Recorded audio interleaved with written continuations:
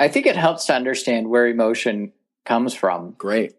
People often try to pit emotion versus reason together. You hear people, most of the time when you hear people say things like, don't get emotional, they're referring to emotion as if it's the worst thing you can have. It turns out when we look at lesion patients, people who have brain damage to the parts of the brain that are involved in processing emotion, these people become hyper rational. They'll fill out a pros and cons list to figure out if they want to eat Chinese food or Italian food for lunch. Wow. It's the most rational, quote unquote, decision making you can have. But as a result, these people are paralyzed, and these individuals end up having all sorts of deficits and usually have to live with pretty much in-home care, even though cognitively they're 100% intact.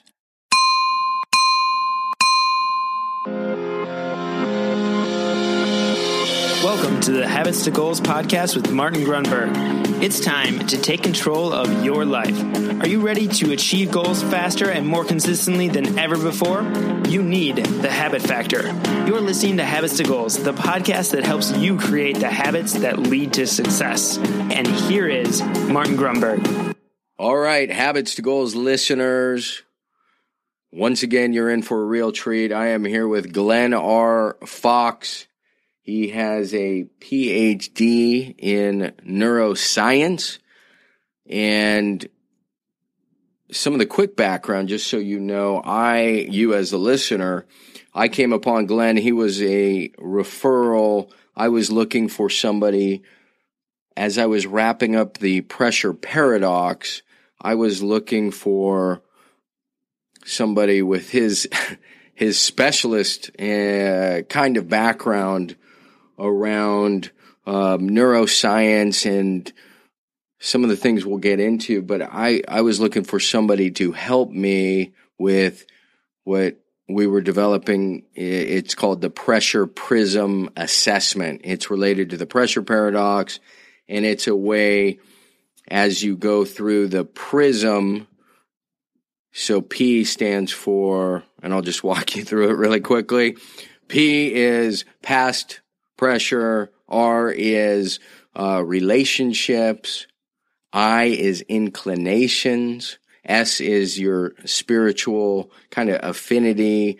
And M is related to the financial aspect, the money. So with that, sorry, Glenn, for the extended intro. Here is Glenn R. Fox. Glenn, how you doing today? I'm doing great. It's wonderful to be here, and thanks for having me. It's a treat to have you. As I said, you were so helpful with the, the collaboration and putting together this assessment, which is just about refined at this point, and I don't even know if I've told you, so I'm hanging it off the site. It's technically live. There are some limitations we're working through. But Glenn, you were super insightful, and I thought as long as I have the Habits to Goals podcast, and as I was telling you, I was looking through your blog and some of your writings and a lot of your research, which, by the way, is cited on all sorts of very popular media sites. So in any event, Glenn, thank you for taking the time. I think you know how we kick this off with the Good Things Report.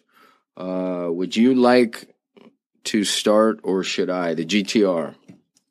Let's hear what. I'd like to hear what's good on your neck of the woods, Martin. Yeah. Let's hear it.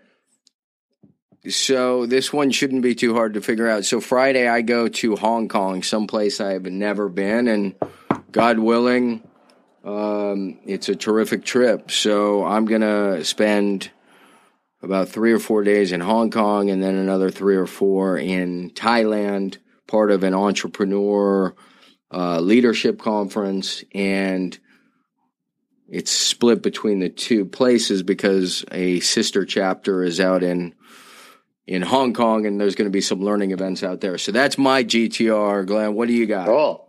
Yeah. Well, as I think we've talked a little bit about this, Martin, but I've been exploring the world and certainly working on the Prism questionnaire with you has been so fun. And I think we've produced something pretty nice. I'm pleased with it. So I've been looking for all kinds of new adventures, and my friend and I, he's a data scientist at a finance company, and he and I launched our own data science consulting firm. It's called PhD Insight. Nice. And I just finished our first project. We got an invoice going out. So this is the good things report. So that is a good thing. Congratulations. Thank you. I can remember our first invoice going out many moons ago, and that's a great day. Yeah, it's fun. I have really no idea what I'm doing business wise, but I once I get into the data, we have a lot of fun. So, and you said it's data. Very happy. Data for finance. Well, my friend's background is actually in building credit risk models. Wow. He and I went to graduate school together, and he would build these machine learning, these like predictive models for mouse behavior. And it turned out that he became really good at understanding decision making, and he transferred that into understanding people's financial decisions. What the heck? Wow, that could be a whole other episode or 5. Yeah, unbelievable.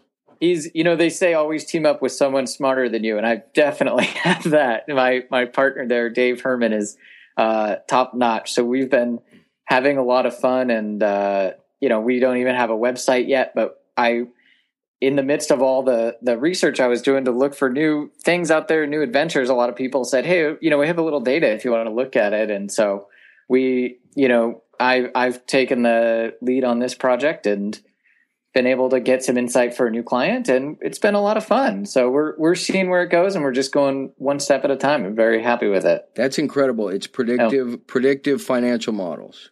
Right. That's what he does. That's one of the things we do, but we're also looking at a lot of health tech. And because both of us have PhDs in neuroscience, so we understand emotion and decision making, but also the broader systems involved in the body. So health and kind of the decisions we make around health, and also all the data that is being collected by health apps and all these things. It's right in our wheelhouse to help understand that, because we have just this broad understanding of not only brains, but emotion and biology and all that stuff. So it's been good. We're excited to launch. That is incredible. And I almost want to do a sidebar offline later and learn some more, because it's certainly in the habit factor wheelhouse when you get into behavior change. And obviously, while it's a habit forming device, it does not get into understanding, the neuroscience and all that good stuff behind decision making. So that is super fascinating. Sure. And I just want to say really quick, it's funny you say the idea is to form a partnership with somebody smarter than you. Just to give myself some credit, that's what I did when I asked you to collaborate on this survey. Well, I'm flattered. We'll see, but I'm flattered indeed. So, I don't think you're giving yourself enough credit. So let's go back, because I know you have a lot of history at SC. I believe that's where you got your doctorate, right? And you've even taught there. So if you were to kind of take us back to high school, where did this affinity develop? How did you know that was the direction you wanted to take? Or did you know and maybe something happened that steered you that way? Sure. Well, probably more of it's definitely been more of an exploration by the seat of my pants. Perfect. I grew up in Tuolumne County, which is a very rural part of Northern California. And my favorite thing growing up was playing soccer and snowboarding. So in high school, I wanted to find a college that could do that. So I ended up going to a college up in North Lake Tahoe, and I actually didn't fit it. I took a psychology course there, And that course really changed how I thought about things. So I no longer prioritized soccer and snowboarding, go figure. Huh. And I retooled. I said, I like this psychology. And I just thought I should dedicate myself to this and explore it a little better. So I actually went down to junior college at Cuesta College in San Luis Obispo and started doing the general education in psychology. And it was then that I was really into reading about philosophy and spirituality and kind of trying to figure out what some of the broader themes were and how we make meaning in our lives. Amen, brother. Yeah, I was just very curious about it. That's kind of why I started jumping into psychology. That's beautiful. I got to know real quick and interrupt. Did you play soccer at any of these colleges you were going to? I did. Well, it's a funny story. I'm here. Yeah, I went to a lot of soccer camps in high school, and this tells you something how old I am. There was this kind of pro-am soccer league called USISL, USISL, and it's now defunct. And there was a team in Reno. Wow. And the guy that I played for at all these soccer camps said, "Hey, why don't you come? I can probably get you on the roster at this team in Reno." Wow. And so I thought, oh, that's cool. But it turned out that the team went out of business the summer before I enrolled. So I played club level and kind of actually got kind of burnt out on it. Cuesta doesn't have a soccer team, so I pretty much just hung up the cleats at that point. But got it. I was fine, but I wasn't going to go much bigger than that. That's a good career, nonetheless. Yeah, it was fun. It was fun. I really miss it. But the regular listener knows half the time it seems like my GTRs are about my daughters and their soccer experiences. Oh, it's so cool. Yeah. Yeah. So yeah, go ahead. I was going to say, sorry for that tangent. Sure. The soccer tangent. So pick it back up. Oh yeah. So the other thing that was a little bit weird is growing up in Sonora in Tuolumne County, I really was into working on cars. We had a lot of old cars growing up, and we had my best friend's dad had a drag car, and so we had a lot of fun, building cars. So when I went to Cuesta, part of the reason I wanted to go there was so I could take automotive technology classes. Wow! So I got really into it. I was taking more auto shop classes than biology classes. And I learned to paint cars, and I restored, I had an old 4Runner that I built into a nice rock crawler. And then I had, of course, my friends' drag cars that we worked on. So we had a lot of fun. And so I found that working on cars had its own mindful qualities, especially sanding and restoring and body work really worked well with me and helped me have sort of a practice and a discipline, something I could master. So that became a really important part of it. I actually went so far as to take the ASC engine overhaul exam, and I passed barely. So at one point I was really on my way to becoming a mechanic. I'm going to interrupt again. So you were the mindful mechanic. That's right. Which, by the way, I love. That's the domain right there, the mindful mechanic.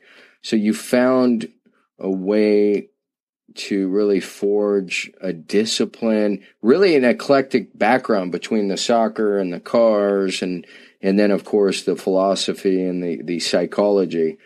So somehow this all leads you to SC, huh? Yeah. Well, anyway, I'll speed it up. But no, that's good. Oh.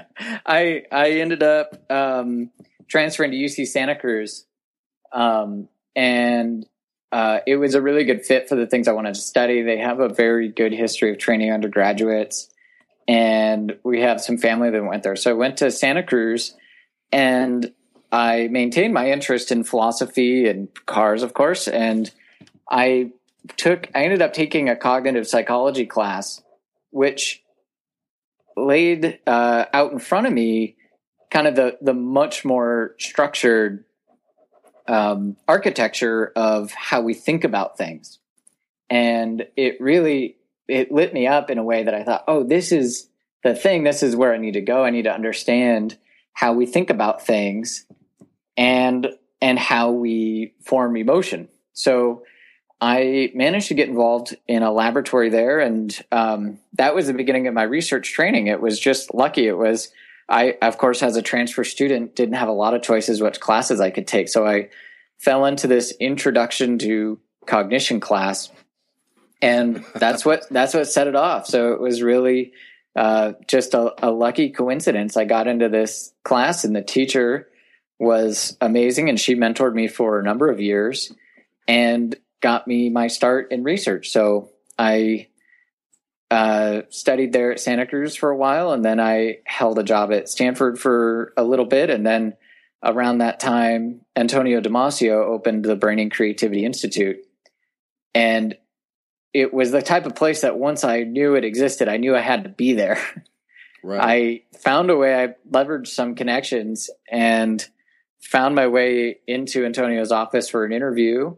And he was just starting the group, so there was room. I managed to get in there as a research assistant, and that's when I started working at USC. I went from there to graduate school, to postdoctoral training, and here we are. Incredible. So I'm processing some of this as I'm looking at some of my notes too, and what I'm seeing is, so the intro to cognition. It's like, what when you were like thinking, all right, this is grabbing me, it's getting your attention.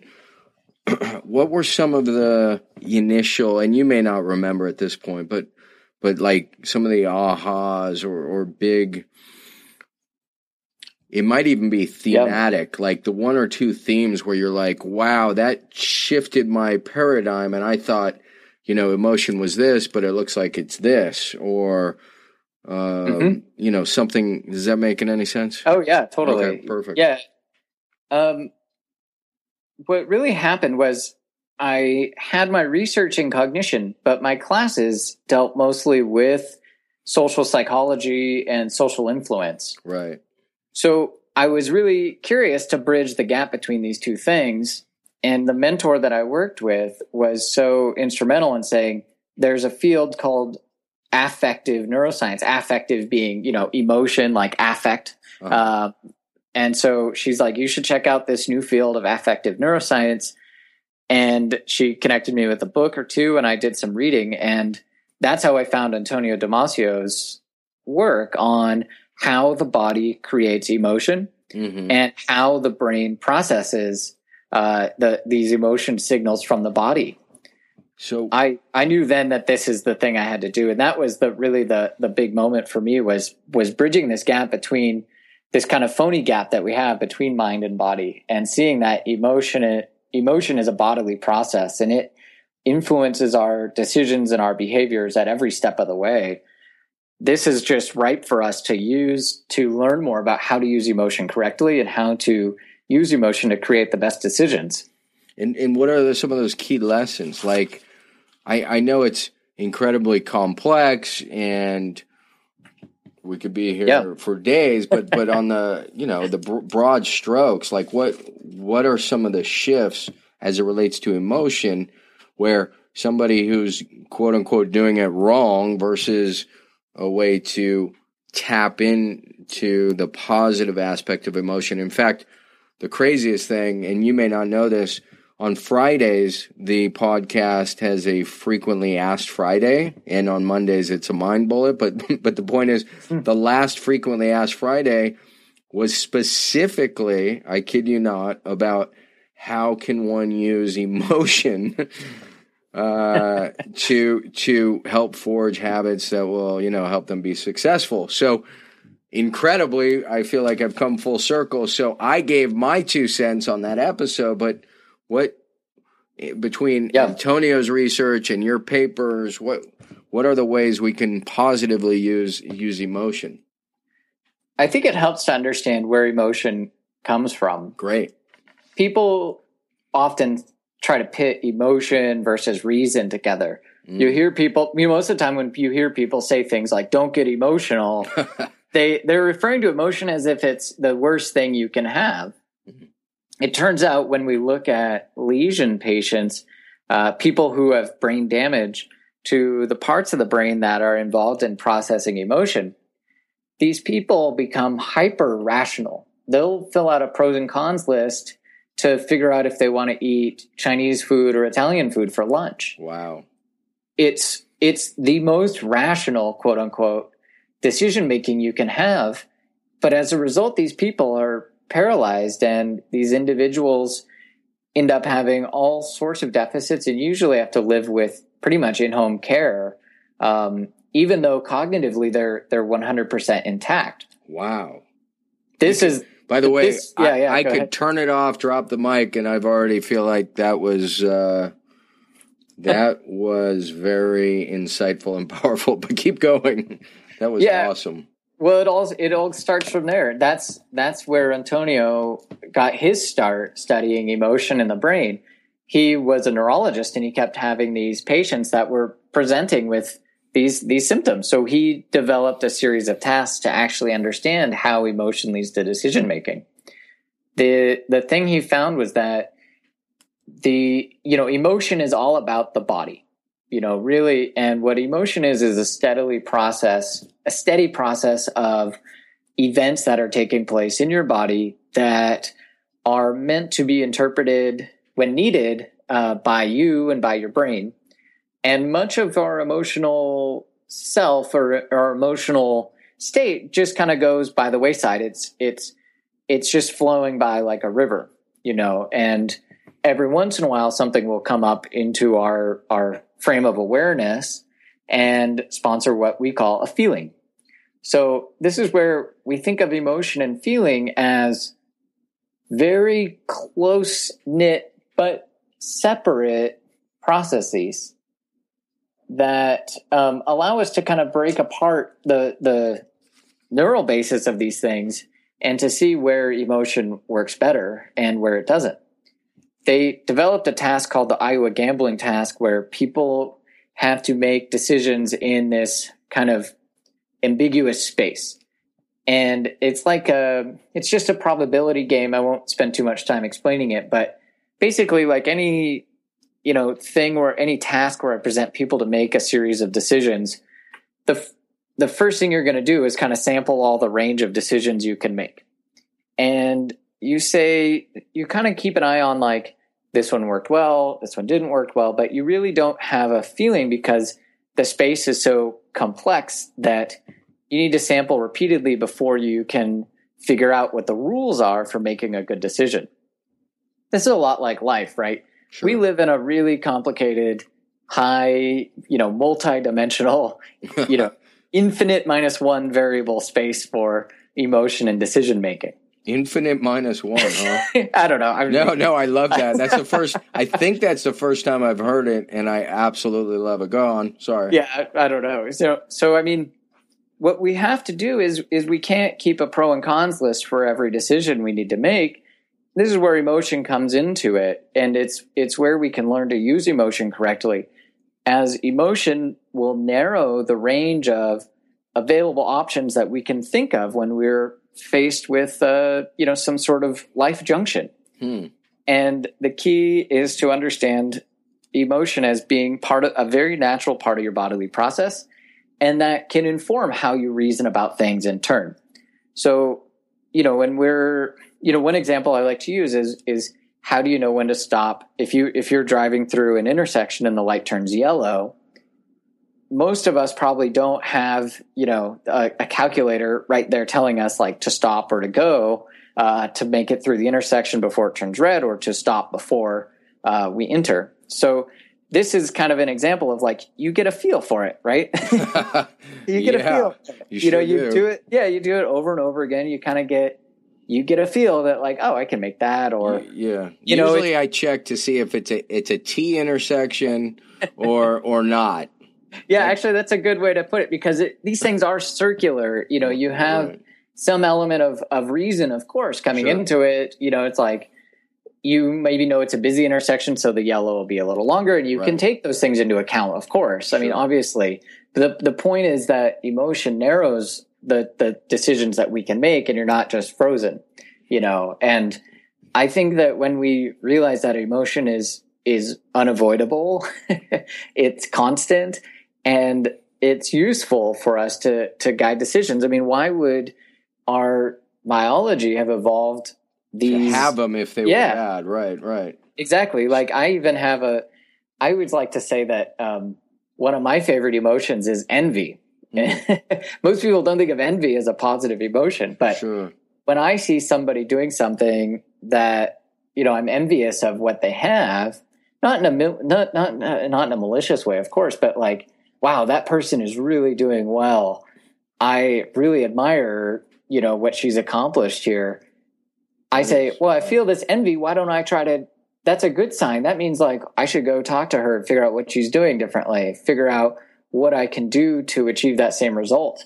So I don't turn my back. I try not to turn my back on any emotion in the sense that, there was probably some point for it, or if there wasn't a point for it, we still probably have it. So why not try to use it, try to reframe it, and try to regulate your emotion to help, in this vague world that we live in. And so these are great points. Are there, or does this leave your realm, because you guys are just doing the research and you're digging up the data, but maybe you're not advising, like, so the question is, or the statement is, so with these negative emotions, what is the advice? Is it just to reframe it? Are there tips, tools, and techniques, or is that kind of outside your wheelhouse there?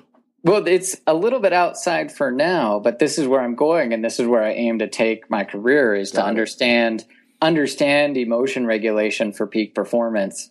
Great. I really want to know, like what do we do to regulate our emotion to achieve our best, or to survive something that is bad. We all will have trauma and loss at some point. Sure. What are the habits we can do to recover from those moments and to learn the best, and to hopefully let them develop into a sense of empathy for others who are also going through tough things. Well, and that's what, at least in a large regard, and I know you, and thank you for doing this, you read the pressure paradox, and that is pressure creates all sorts of an array of emotions, and what part of, at least the theme of the book, is how we have the choice to kind of direct and refract that pressure either positively or negatively. So yeah, I was just wondering, based on your information, what tips or tools or techniques there might be, and it could just be as simple as, look, be aware of it, acknowledge it, see if you can reframe it positively, that sort of thing. I think part of it, and I want to take a moment to say how much I enjoyed your book. And this is a spontaneous pitch, but I reference your book regularly, especially as I'm starting a new chapter in life and looking for new things and opportunities. The pressure is real, and so your book is actually. Thank you. It's really is good. I mean, it's been very helpful. Surprise! No, thank you. No. I mean, I'm saying like it has been a tremendous help, and to think like, hey, not all pressure is bad. Lean in a little and see what you can learn about yourself. Right. One of my favorite authors is a Buddhist author named Pema Chodron. And she has this quote that says something like, it's only through repeated exposure to annihilation that we can learn what about ourselves is indestructible. All right, H2G listener, I want to remind you, today's episode is brought to you by Audible.com. There are over 180,000 titles to choose from. If there's one thing I know, and I think Jim Rohn was the one who said this originally, in 5 years, the difference in your life will be largely based upon two things: the books you've read and the relationships you have fostered. Doesn't it make sense to take advantage of the downtime, whether you're on the road, on a run, in the gym, kill a couple birds with one stone, get a book going, It's phenomenal. The more people I turn on to it, the more compliments I get. Not that I've actually done anything. 180,000 titles to choose from. You get one free book a month, 30% off any other book. Again, check it out. audibletrial.com/habits to goals. I'm going to say that again real quick. audibletrial.com/habits to goals. And that is the number 2. Brilliant. So, yeah, I've memorized that quote. I'm not sure if I memorized it verbatim, but that's definitely the key element. The quote actually is an emotion regulation strategy, right? Yeah, absolutely. And similarly with your book and a lot of the research that you did to figure out how we can operate best under pressure, the reappraisal is not just some trick. It's a constant process. It takes a lot of practice. I would say one of my areas of research is in how practicing gratitude and practicing mindfulness can help our lives. One of the things I've really discovered is that it really does take practice. It's kind of like exercise in that, the best day to start exercising was probably yesterday. But the second best day is today. It's today, yeah. Amen. And when I get a lot of people having studied gratitude and the word's out that gratitude has these incredible benefits, people say, well, first off, most people say, what can I do to make so-and-so more grateful to me? That I can't help. Everyone thinks gratitude is the number one emotion for other people. Right. But I like to say, don't worry about them. Focus on your own gratitude. Sure. And make it a daily practice. Make it a mindful practice to go through your day and step by step reflect on the gifts that you have that are helping you, get through and fulfill the needs that, are, the needs. Let me rephrase this, but think about how the things you have fulfill the needs you had. Right. So, it's about looking around and figuring out that, a lot of the stuff that we have is really pretty darn helpful. And even if, you're sick or you have, received some very bad news, I think at this time, it's not the time to force yourself to be grateful to get rid of it's a time to breathe with whatever type of thing you're dealing with and know that you're still going to work out and find a way to be grateful for it in the long run. There's always something to be grateful for. As long as you're above ground. So, and I want to go back, I want to circle back to the gratitude and the research and some of your important findings there. But real quickly, as it relates to your statement about emotion and the people with brain damage, I had mentioned this a couple times on podcasts previously, and I think it was even in another podcast in an interview. There's something that I've been calling the ineffectual intellectual disorder. And you can probably guess what that is, but that's the ready, aim, overthink. These are the smartest people I know. And they're rationalizing and over-rationalizing and thinking. And so, and I'm not picking on them. I totally understand this. It's this idea, though, that they don't take action. So the only name I have is the ineffectual intellectual disorder. Yeah, it's and it's I'd never heard about the brain damage thing, but yeah, I could only imagine if you're trying to order Chinese food and you have emotions out of the equation and you're sitting there with a pros and cons list, you could be there for a week. Oh, exactly. Unbelievable. Yeah. The other your comment about it being a process, I just want to say certainly subscribe to that. That's one of the big themes behind the app in the Habit Factor. And by the way, it's now learned by whether it's a Hindu spiritualist or honestly Benjamin Franklin, another episode I did. These are people who have a tradition of refining a virtue, a behavior, even a thought pattern, not overnight, but one day, 1 week, 1 month at a time, which is why most of the people who listen to this are probably sick of me saying you have to be, and I rarely say you have to do anything. You don't have to do anything, but you have to be tracking if you really are intentional and you want to modify the behavior. Absolutely.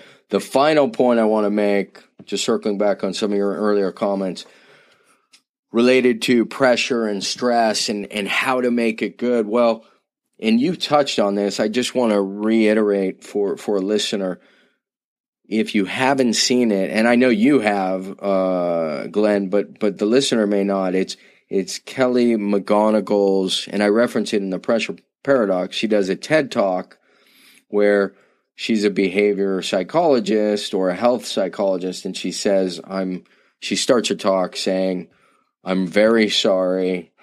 I think I've been giving my patients the wrong information, telling them stress is bad for them and it'll kill them."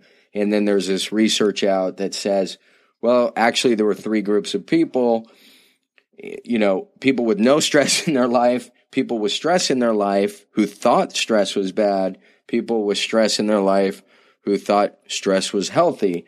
And it turns out the people in group C who thought stress was healthy outlived even the people with no stress in their life. So I just thought it was a great way to underscore what you were talking about, Glenn, in that the reframing's real. It has real tangible results. You're not just playing some mind game. It affects your it affects your well-being. So yeah, I mean, how you think about the world is, it's kind of everything, right? I mean, what else can you really control? And I'm not sure the extent to which we can gain control over all of our thoughts, right. But we certainly can gain more control than we have, and how you think about things and how you interpret the things that happen makes a huge difference. And that study is right up there. And it's also something I'd like to see in the gratitude research, if I can kind of improv here on what you're saying. Yeah. One of the things I don't want listeners to walk away from is thinking that you need to fall over in gratitude for everything that you receive ever. There's probably a right amount of gratitude for any given thing. We did this study where we actually held the door for people and looked at how they would reciprocate the world's smallest favor of having a door held. And we found that there is kind of a natural curve that we have toward repaying people based on how much effort they spend for something. We had people holding the door in the most effortful way you could think of, holding a box and struggling to hold the door, then dropping the box, and but still holding the door, like determined to help the people. And in this case, people showed incredible acts of helping this hapless door holder. People would walk back, as far as 30 or 40 feet to come and help this person pick up the pens that he had dropped. And in the meantime, the people that we held the door for in a very casual manner, they'd say thanks and go on their way. And I think that there is something to be said for this, that the right amount of gratitude is probably more than we have normally, but there can probably be a negative thing, kind of like thinking about stress as entirely negative. There may even be some consequences, and there's no research for this, so I'm just kind of going off the cuff. Yeah. Right. Yeah. But I do think that if you walk around going, I have to be more grateful, it may not have such a positive effect. You kind of have to let it come to you and learn to kind of cognitively recognize when to be grateful, how to be more grateful for the things you have in a way that is appropriate. Let's talk about that, because that's exactly where I wanted to go. So this is a perfect segue, but I feel like it jumped a little ahead. And then, so I want to back up. Why is gratitude important? Does it help? Like viewing stress positively helps with our longevity. So, is the same thing to be true with, like, what are the benefits of gratitude? Why are you studying gratitude? And, and then we can talk about whatever we think the right levels are, or a process to be more grateful. Yeah, well, it goes back to college when I was studying religion and philosophy. Okay. And I found that nearly all religions and philosophies mention gratitude in some form or another. Brilliant. It looks like gratitude might be some universal trait of positive living. When I found this out in these works, it inspired me to look at the research on gratitude. And what I found in the psychology research was really profound, that practicing gratitude, things like writing thank you notes and delivering them, really low-tech solutions, created big-time results in terms of how people felt about the world. And people who practiced gratitude showed fewer physical ailments. They showed better social relationships. They showed, fewer inflammatory, biomarkers.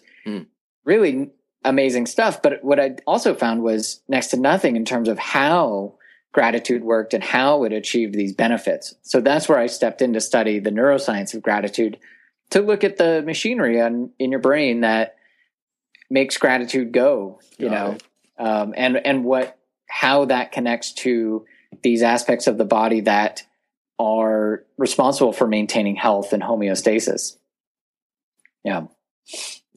So what was the next part? How to be? So knowing that those are, and I love that that's the natural segue. Like you see across all major philosophies and religions, gratitude is a paramount emotion, and then you see these biological benefits, and then the question becomes, what can people do? How can they be more mindful? Is it a gratitude journal, which some people use? I mean, just, what are some of those tips or tools or tricks? Yeah, what we found in our experiment that is kind of ongoing, so this is only pilot data, Sure. Take it for what you will, but it's built on the other studies that have been published. But great. One of the good ways is to think carefully about how much you need something and how much effort it took to provide it. So think about the things, maybe you received something nice in the last couple of days, even the smallest gesture, someone, giving a seat to you, or even just being friendly. You go to the coffee shop and they put a little extra effort into, helping you, get a cup of coffee or something. Right. So we actually do receive things all the time. And what the practice of gratitude is to think about how the things that we receive fulfill needs and how it shows other people's efforts to help us. So research has shown that gratitude is the feeling we have when we receive something that comes at effort and fulfills a need. So to generate gratitude, focus on those two things. Focus on how when someone is giving you a gift, if you're so lucky, think about their feelings when they were thinking about you while they're choosing this thing, right? Right. And think about how even if it's not the best present you've ever received, that it still can still fulfill a need that we have to belong and to be taken care of. And that's a good way to kind of generate some gratitude, sort of quote top down, with these cognitive reappraisal strategies that are, available to us to kind of reframe and rethink about the things that we have. That's perfect. What were those two criteria? One was fulfills a need. What was the other? Oh, how much effort it takes. Effort. Yeah, that's okay. Effort it takes. So one of the things, if I might jump in. No, please. One of the interesting things that we see is that it's not just about more gratitude or seeing more effort. So you can maybe try to see say you have 10 things that you received in the last week, and you try to go through each one and say, I'm going to see more overall effort. I'm going to just assume everyone's doing more, and really ascribe the best possible intentions to these folks. Well, it turns out that when we practice, one of the things we see with these in our pilot data is that people actually don't just see more effort overall. They actually get more sensitive to it. So they see more variability or more, more of a range of effort that people have. In some ways, it might be that they're getting a little bit more, quote, accurate in how they see the things that people are doing to help them. Right. I think that's a good lesson for all of us, is that part of the gratitude mindfulness practice is to get good at seeing the range of things that people do and feeling appropriately grateful for it. Interesting. And so when you were talking about holding the door open and the effort was varying, then you saw different varying responses of the observer's gratitude, right? Right. So if it was difficult to hold the door open, or they were jumping through hoops, then there was much greater gratitude. Right. Yeah. People would spend more effort to, let me put it this way. The more effort that we spent to hold the door, the more effort people would spend to repay that person. But we also saw some limits on it. At one point, we had people receiving a very friendly door holding. I don't know how else to say it, but very effortful, very polite door holding. And then we had another person approach the person who just walked through the door and would ask that person if they want to take a survey. And nobody wanted to take surveys. It didn't matter how you held the door for them. That just tells you all you need to know about surveys. Yeah. I mean, I think, looking back, it's pretty obvious, but it shows that there's we have kind of a natural, instinct toward what is the best way to repay people. An appropriate response. Exactly. Did you do, and we're running way long because I find this so interesting, so I apologize. Did you do any gratitude studies that involve money? Oh, like receiving money? Either, gifts or things like that. I did not. And it's okay if you didn't. I was just curious. No, I wanted to look at kind of the more social gifts, social giving. Perfect.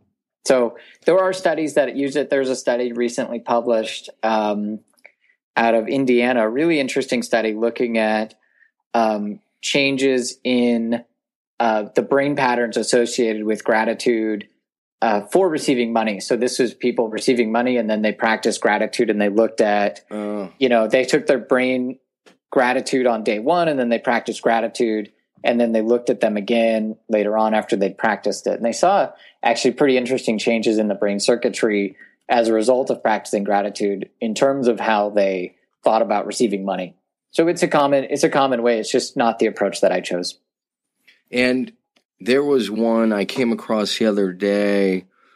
You may not be familiar with it, and I'm not even sure that it was about observers, younger generation, observing kindness in a concentration camp. Did you hear about that one? No, that's right up my alley, though. That's very yeah. I should try to look it up, but it had a powerful effect on the observers. It was as though they were to imagine that people, the acts of kindness that were happening for them to either, save their life or give them food or something. And it just had an extremely powerful effect. And I thought maybe you had some affiliation with that, but I don't know. I mean, we used Holocaust survivor testimony in our experiment. Wow. So I should find that study, but there are interesting benefits to witnessing these acts of virtue in others. We are natural imitators as humans, and looking at that kind of behavior and seeing how good it is can inspire us to emulate it. Yeah, I was just going to do a quick search. It says USC Holocaust Survivors Memories. I wonder. That might be my study. Yeah. Fascinating. Yeah, it is. There's your name popping up. All right. Well, like I said, we're long anyway, so I'm going to have to table that. Totally. I want to have you back. I mean, I think your next book is Zen and the Art of the Mindful Mechanic. I think so. I think I think I'd like to just start a mechanic shop and blow off some steam there. Anyway. Yeah, so much good stuff. So as we come over the hump here, I want to hit you with some of my standardized questions, Glenn. How do you define success? Because you're so mindful. Well, it's for myself, I have a kind of a saying that it's it's a sports related saying. It's a win to home. You have to win the home field. And I've learned so much. I'm married to a wonderful woman and I admire her so deeply. And so I think very carefully about how well I'm doing as a husband. Mm. And I think about how well I'm doing as a son in every other relationship and every other family relationship that I have. Mm. And I work from there. And I feel like and of course I'm imperfect in this, but for me personally, it starts and ends with our social relationships and how we take care of the people around us. The rest of it is pretty subjective, so I think success really is defined by how close we are to being our best possible selves.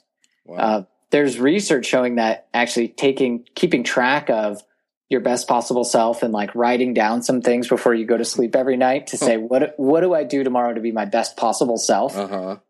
Incredible benefits. There's a woman named Sonia Lubomirsky at UC Riverside has done this research, and it's well done research, and it's fantastic. It's really interesting. It's so simple. Write down, what do you do tomorrow to be your best possible self? And it has some really good benefits. So for me, the success is, did I achieve that? Was I my best possible self? And it's personally defined. It's not for someone else. It's for me, to think about how closely am I matching up with what I know I'm capable of. That is so damn good. Pardon my French. Thank you. Honestly, and there are just two quick comments. So one is, do you just know that relationships are the core, or is that from study? The reason I'm asking, and again, I want to drag this out, but I can't. So I did the happiness webinar, I guess it was last week, but there's a 75-year Harvard, research study that basically, and it's still ongoing, and it was around happiness, which, by the way, I think is the wrong target, but we'll talk about that another day.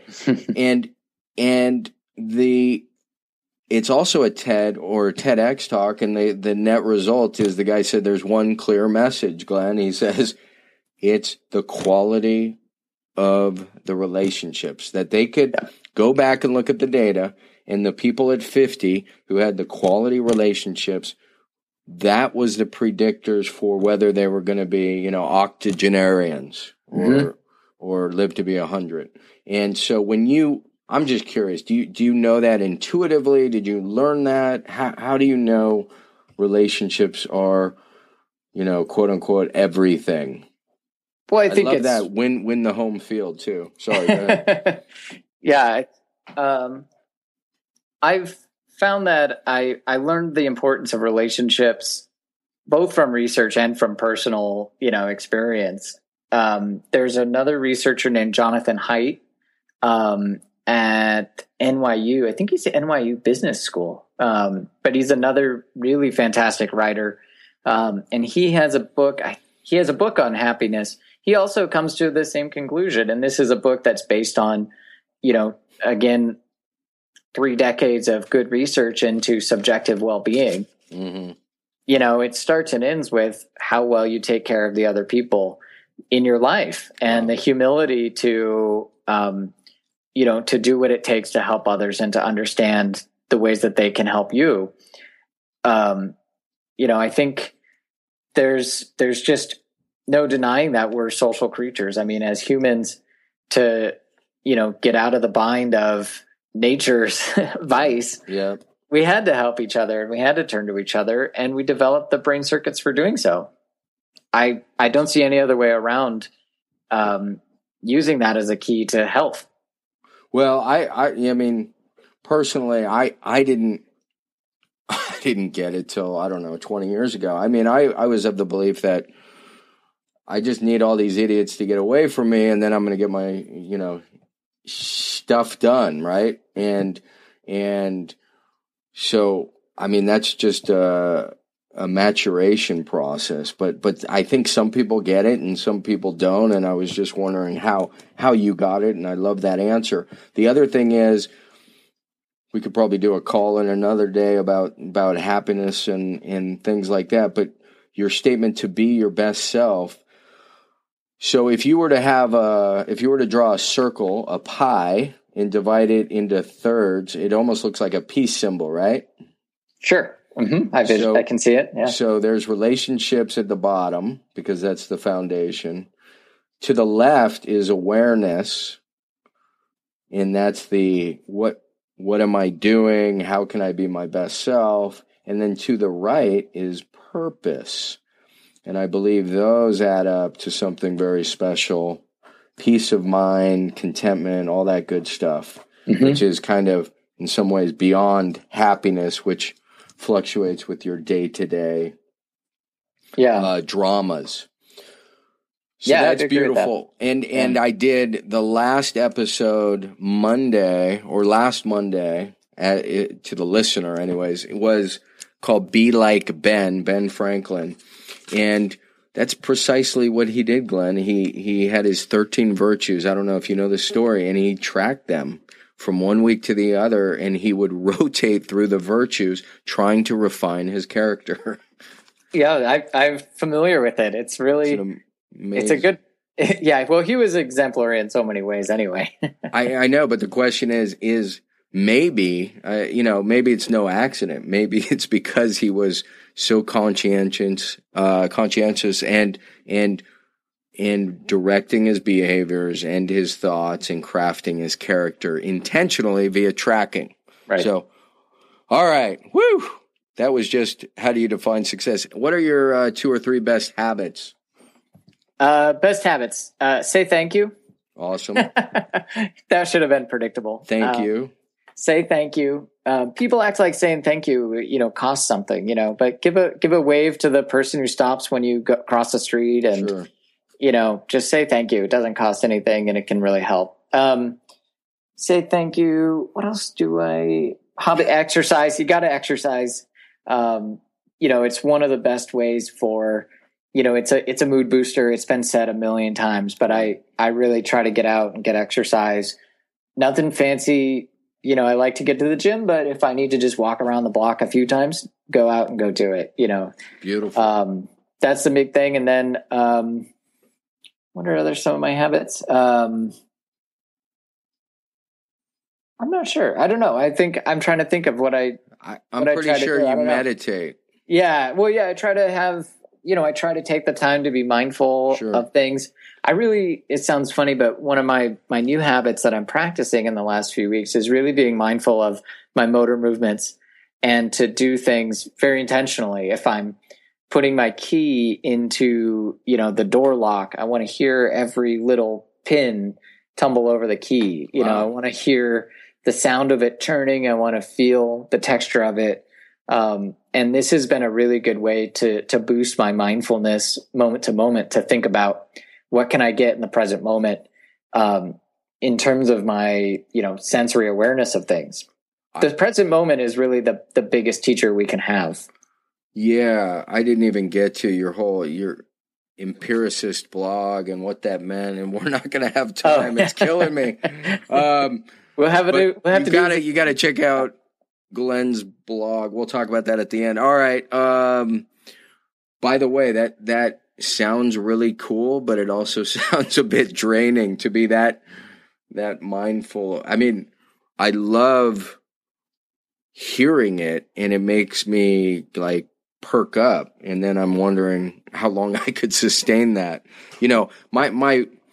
I believe habit, this idea of being mindless, is also another great gift, and the reason we can get so much done and we can do things is because we have the ability to consciously craft and intentionally craft habits that will serve us without a lot of energy and pain. Right. All right, your favorite books? Any like one or two transformative books, Glenn? I am a big fan of Pema Chodron. She has a book called When Things Fall Apart. And that book, she's a Buddhist author, but everything is so pragmatic. I mean, everything she says is so down to earth. That's a book I keep by my bed for, after a long day, if I got a tough day, get some bad news or anything. Right. Cruise through that and, read a chapter. And every chapter stands on its own. It's a fantastic book, and everything she's written is wonderful. And I'm a huge fan of hers. When Things Fall Apart. Yeah. Woo. Yeah. It's a good one. I mean, it's for heavy times, but it's, it's a good way to build habits too. I mean, it's a good book for habits, for reframing how we think about fear, how we think about suffering. And it's just really down to earth advice. Nothing crazy there. It's about using the present moment as a tool to learn about who you are. Oh, I love it. You got another book, maybe? Other book. And it's okay if you don't. Well, of course, Zen and the Art of Motorcycle Maintenance. Seriously? All I was thinking the whole time is he's going to mention it, but I had no basis to know that you would possibly mention that. Wow. Well, I mean, you might as well just say I went to college. Right. But yeah, I haven't read it in a few years, but it really was a great book. And I love that book. It was a good book. I'd like to go back and revisit it.